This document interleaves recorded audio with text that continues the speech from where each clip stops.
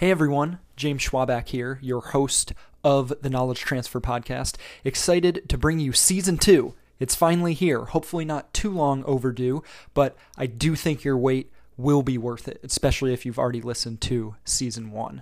And I'm going to start Season 2 off right away with some knowledge transfer. Huge surprise there. Let's talk about linear versus residual learning. So when it came time to create the Knowledge Transfer Podcast, I set out to make something that could help people break free of the constraints of linear learning. Now, what is linear learning? It is basically learning one fact that applies to one specific subject or area of expertise. But what I wanted to do was take advantage of residual learning in creating this podcast. So residual learning, in essence, is basically learning principles that are universally applicable to whatever you do. With residual learning, you move from learning one solution for one problem to learning foundational principles that can help you not only overcome current obstacles, but hopefully prepare you to tackle future challenges too. In truth, this is something that I had struggled with myself before Season 1, and still I'm working on right now. But I had much of the theoretical knowledge that performance psychology had to offer in my work as a mental performance coach, and yet I knew it was possible to teach the concepts more effectively, even more effectively. But in order to learn how to do that, I needed to step out of my comfort zone of what I already knew from within my industry. That's what led me to the world of learning and development in the corporate world. That's where Season 1 was born. See, but now comes the real challenge with Season 2. Anyone can make one season of a podcast or do anything one time or for a short amount of time. Yeah, Season 1, getting out there and completing it was a big accomplishment for me. It was great. I think it was really successful.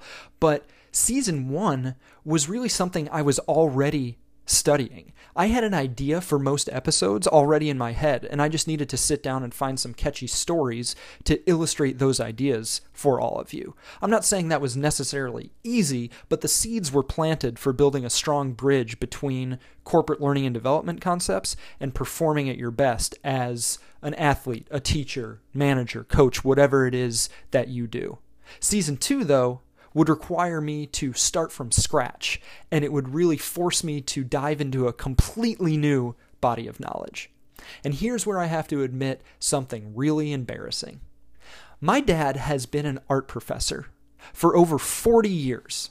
He stayed at the same college his entire career and has taught pretty much every type of art class you can think of, including, of course, art history.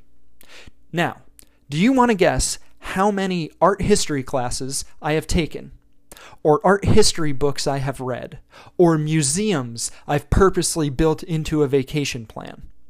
As you may have guessed, the answer is 0. None. Not a single one. In my entire life, I have barely had a conversation at length about the history of art with my own father. He has literally written the book on the subject, or at least helped write a book on the subject. I'm not exactly sure because I've barely talked to him about it, ever. I've had access to more information and expertise on art history than probably 99% of the population, and yet I've never taken advantage of it. I don't know a thing, and even where to start. Well, all that's finally about to change, because as it turns out, the world of art contains some of the most universally applicable principles of success, innovation, and learning that I have ever come across, and has some of the most incredible stories to bring those principles to life, if you're willing to look further than just a painting on the wall of a museum. And as icing on the cake, we might just hear from that expert I mentioned before, if he is able to carve out some time for some guest appearances on his own son's podcast. I will have to talk to his people. Hey, Mom, clear Dad's schedule for me for a few days. Thanks. Yeah, this season is going to be a family affair, and it's going to be pretty awesome. Transferring knowledge from the world of art. That's this season on the Knowledge Transfer Podcast.